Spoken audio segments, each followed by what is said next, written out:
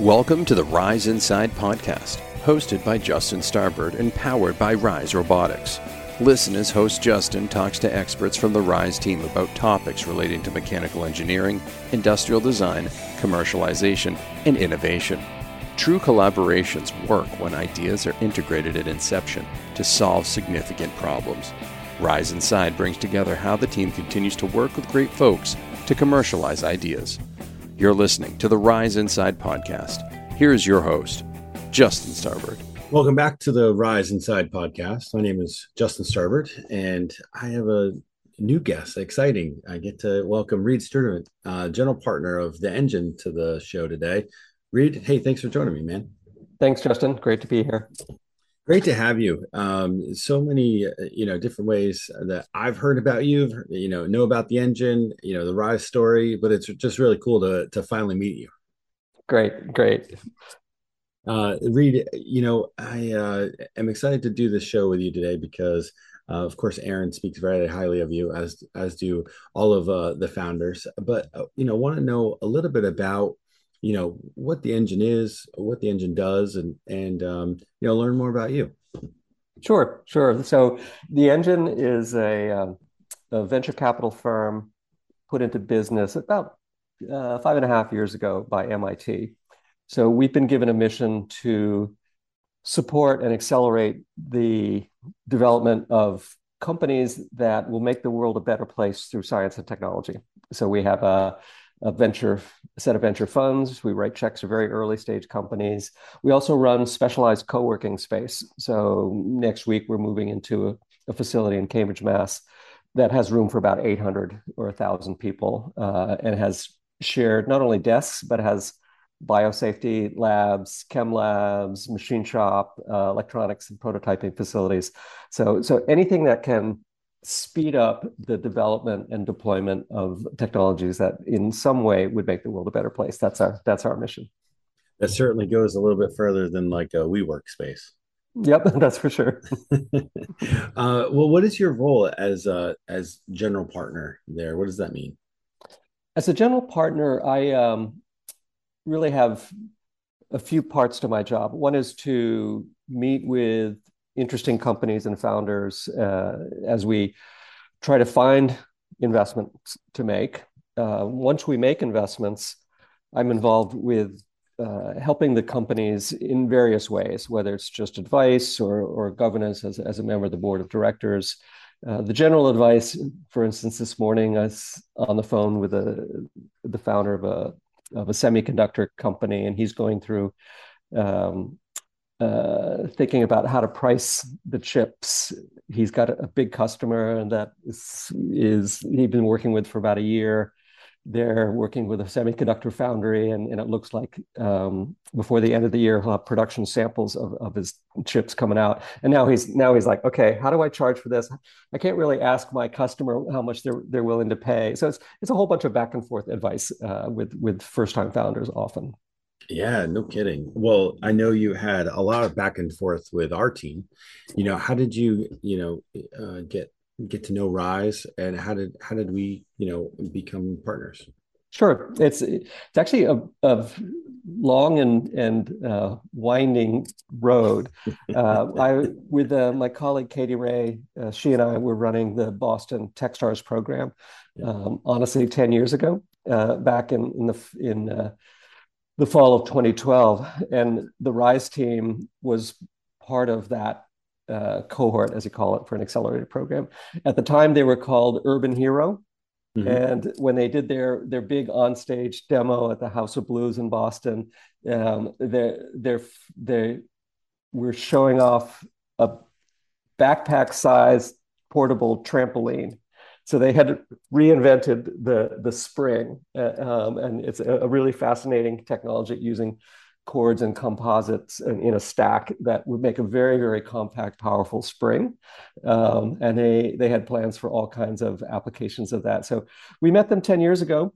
Really loved Aaron, Blake, Tomas, the core team at that time, which has expanded quite a bit. And now they came back a few years ago to The Engine and said, hey, we've really locked into this very particular linear actuator and a set of ideas for highly efficient highly efficient linear actuators for heavy equipment, and it could be really strong component of the electrification of mobile equipment. And that was a long way from a backpack-sized trampoline. Yeah. But it was really, really, it fit quite well into a set of investments that we've been making around the electrification of different industries. What was it like to see that transformation? I mean, yeah, 10 years is a long time, but really 10 years isn't a long time. And the time from when you met them and they did the demonstration to when you saw them in your new role, what was that like? Like, almost reintroducing yourself to them. Yeah, it's interesting. It's a completely different team and company in the level of professionalization. So when I visit the RISE facility today, and you look around, not only the level of engineering that goes into their product set, but the level of professionalization in terms of testing, the duty cycles that they're putting their cylinders through, their ability to work with outside vendors, for instance, external manufacturing rather than hand assembling everything. They're not working on prototypes anymore. These are things that are installed on trucks that are driving around, and then the larger cylinder, watching the capabilities of that and where it could be applied. They've grown from a set of recent college grads with incredibly sharp minds and ideas into, okay, how do we run a business that's putting things into the market that are going to have a long life cycle and be reliable? That must be one of the most rewarding parts of your role, when you can say, hey, I was there when, and then look at them now. Yeah, it is really amazing. It's really, it's a great satisfaction to see how far people come in their career.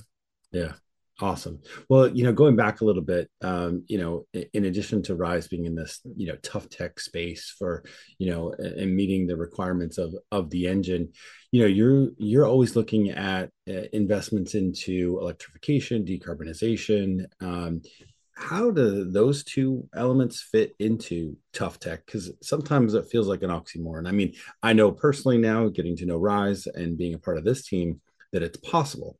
But from where you sit, I mean, venturing into this 5.5 years ago, I mean, that's a pretty bold mission. And, how do you continue to carry it out every day?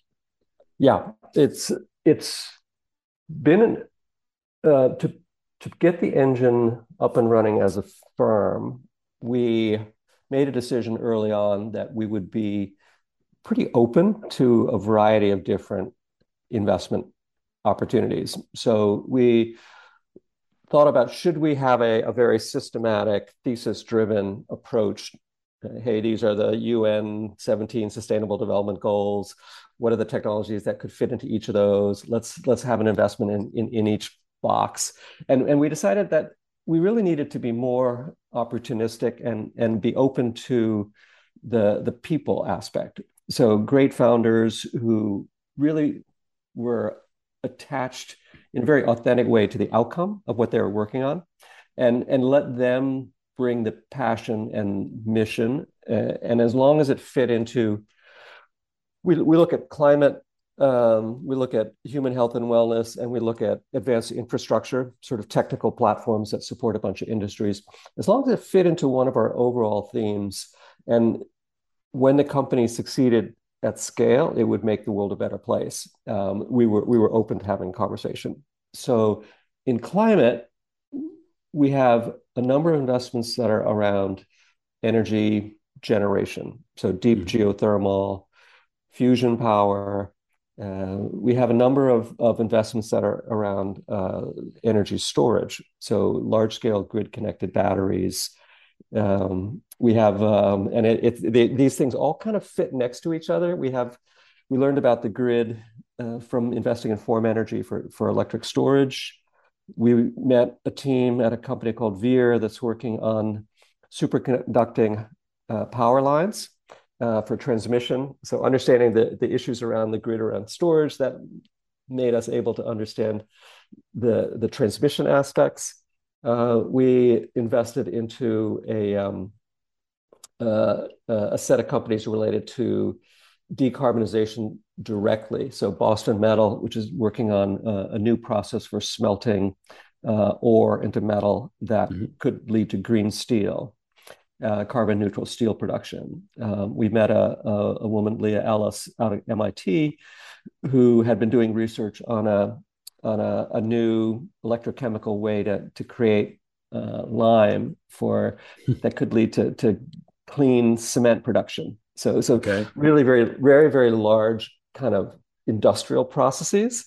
And then we started looking at EVs and mobility across a range of applications, even a software company called the Routing Company for shared rides, but an algorithm that really packs more people into each vehicle without making the experience worse. Right.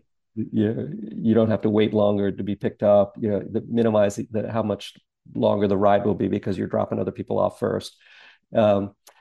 We even invested into, now that we started looking at mobility, we invested into a company called Lilac Solutions, which has a more efficient way to extract lithium. Okay. So it's a really broad range. And then Rise, with their energy efficient cylinders, really fits into the whole.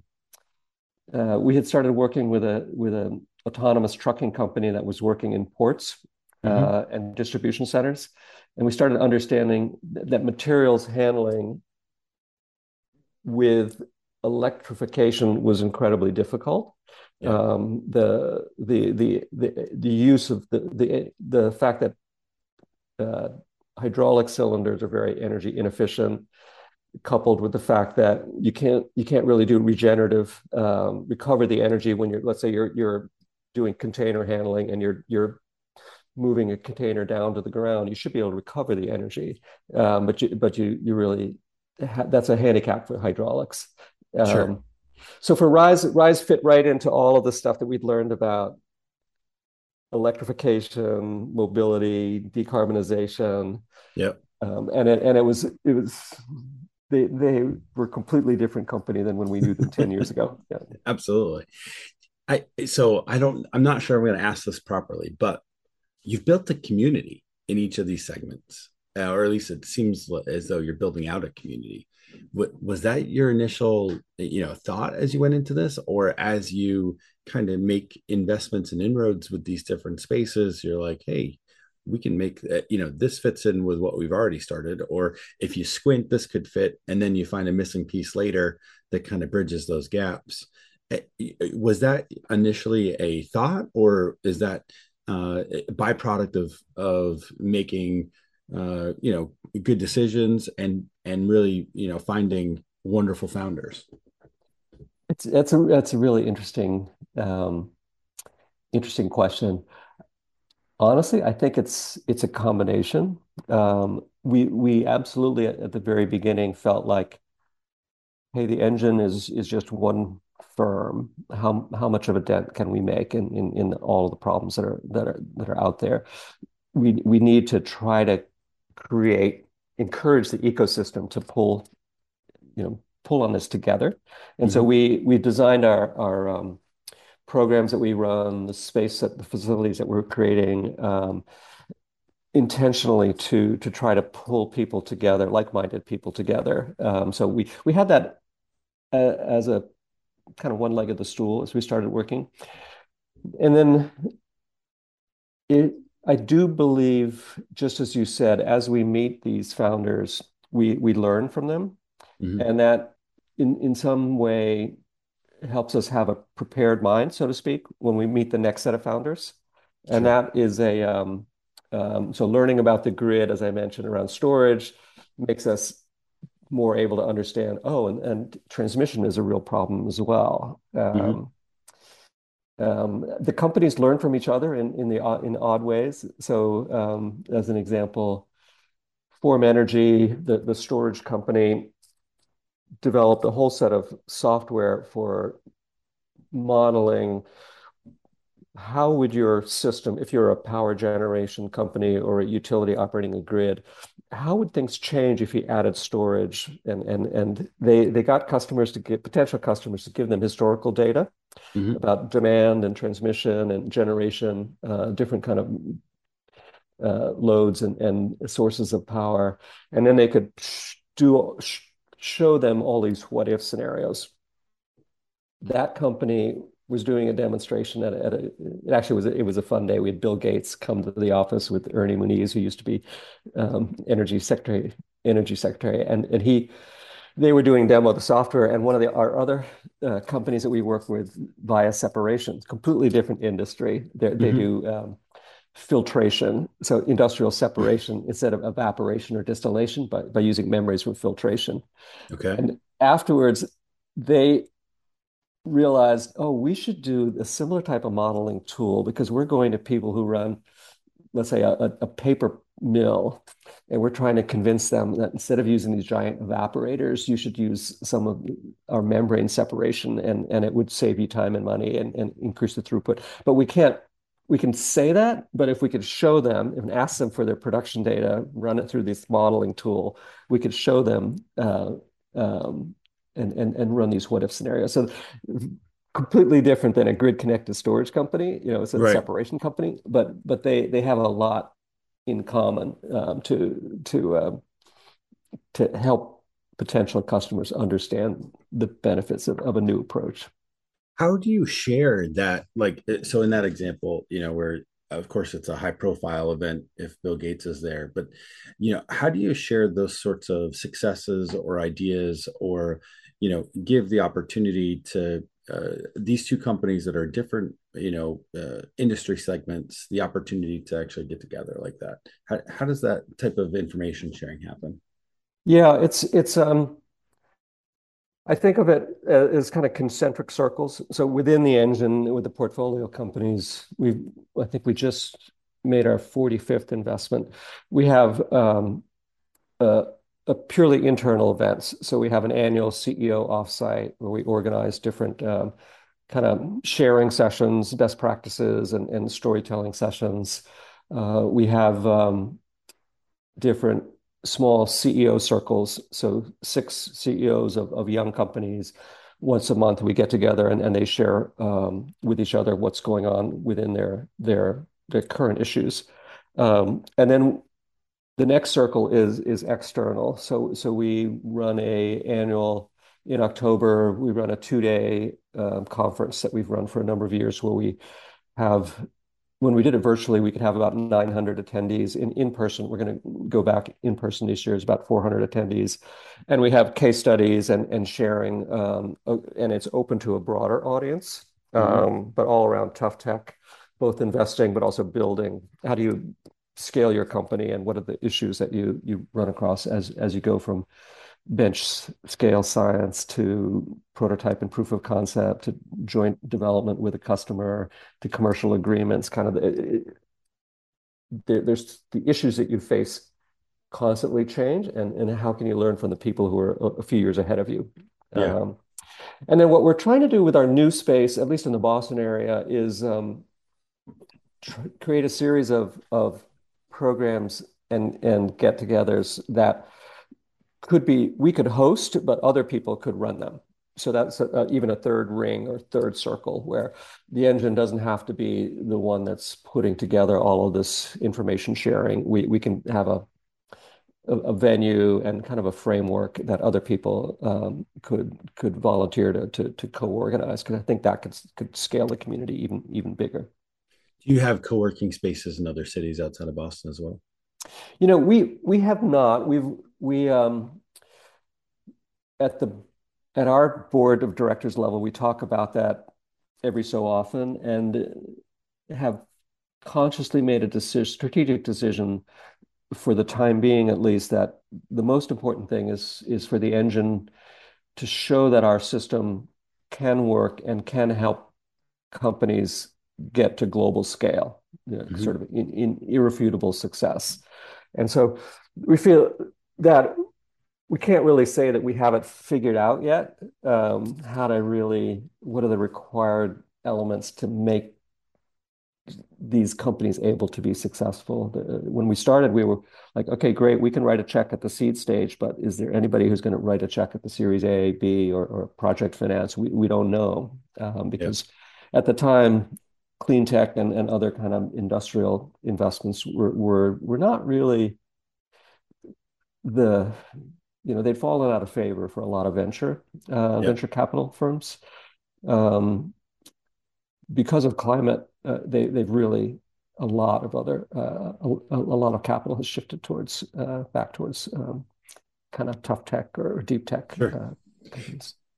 Has the current state of the economy and the supply chain issues through COVID, has that all enhanced or detracted from investment in the space, or are you running into more competition to participate at seed rounds or beyond? It's interesting. It's case by case. The pandemic really hit certain industries hard. Not luckily for the engine, we weren't involved in investing in kind of retail or kind of on the ground commerce or travel or entertainment, that some of the industries that were really hit hard. On the health side, a number of the companies that we work with, it actually helped because they were working on things like public health through tracking sewage. One company, BioBot, was doing sewage sampling for mapping opioid use at a neighborhood level. And then they realized they could track at a city scale, like in Boston, testing Deer Island, and you can keep an eye on how 2 million people, how COVID is increasing or decreasing across 2 million people. Their business grew dramatically during the pandemic. The supply chain issues really did slow down some of the ability to, semiconductor shortages for some of the companies that have electromechanical parts of their design. The biggest recent U.S. news is the Inflation Reduction Act. And for some of the companies that we just put together a detailed breakdown of all the different components of that and how for each of the companies in our portfolio, which ones could have a direct economic impact. For Rise, for instance, there's $600 million of 100% rebate for communities that buy electrical heavy equipment like dump trucks and garbage trucks that are electric. And that is kind of like, it makes it, for some communities, it's free money for an electric bus or an electric garbage truck. So that's like firing a starting gun for a race to say, okay, who's ready to take that $600 million, because it really changes the landscape. That's wild. Where do you see issues coming up in tough tech now, or where do you see areas of opportunity? There have been a number of decarbonization efforts where they rely on a carbon tax or volunteer. Large corporations are often making a commitment to reduce their carbon footprint and are willing to pay a green premium for whether it's for electricity or materials like cement and steel, or even something really uneconomic on its own, like direct air carbon capture. The policies like the IRA, the Inflation Reduction Act, really can accelerate the development of some of these technologies, but they have to get to the point where they kind of stand on their own legs. And so the economics at scale of carbon capture is one area that will take some time for that to kind of become purely economic on its own. We definitely see a lot of interest in different forms of energy storage. So the hydrogen economy, using hydrogen or ammonia or even aluminum as a energy store for moving. It's kind of like converting renewable electricity into something that you can transport into hydrogen or ammonia or um, aluminum is kind of the odd one. That's something that we're always looking at, people that are doing new kinds of electrolyzers for splitting water into hydrogen and oxygen using electricity, new approaches. We have a company in Houston that we work with, Syzygy, that's working on hydrogen production from electricity.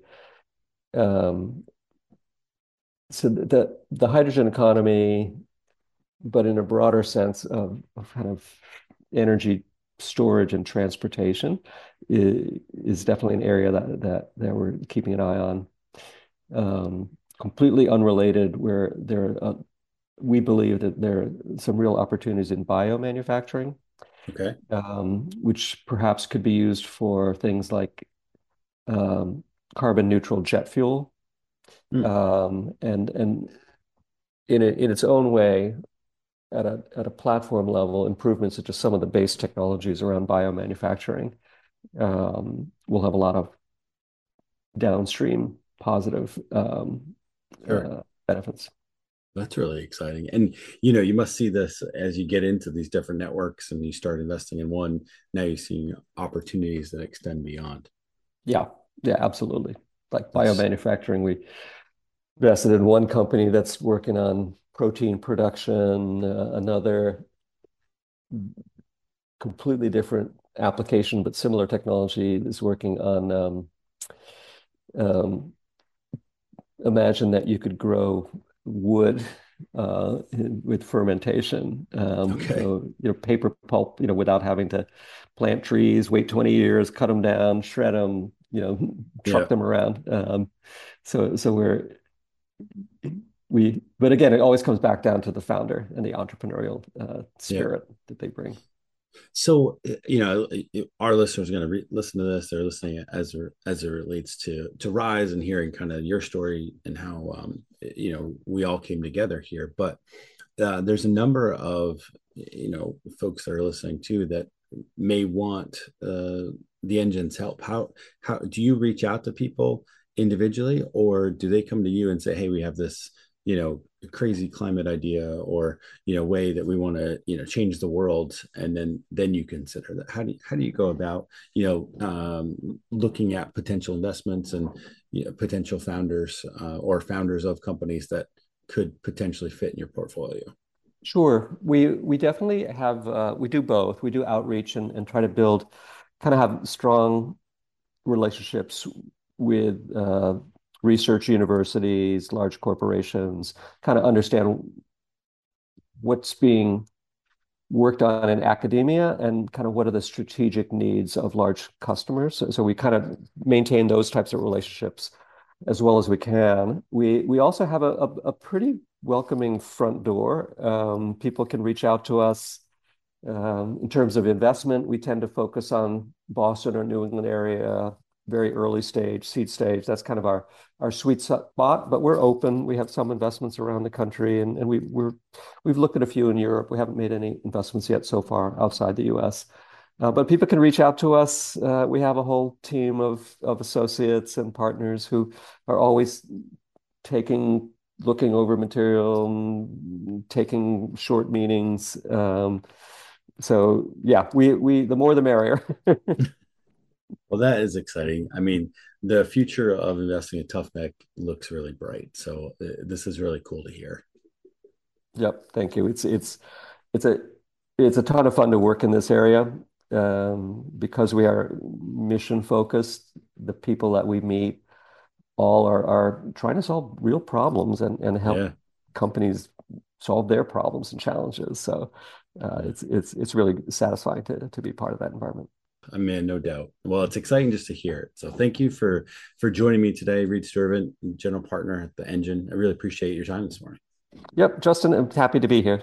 You've been listening to the latest episode of the Rise Inside podcast. On behalf of Reed Sturvant, general partner at the Engine, my name is Justin Starbird. Till next time. You have been listening to the Rise Inside podcast, presented by Rise Robotics. On behalf of our guest today and host Justin Starbird, thank you for listening. Please share your feedback on our LinkedIn page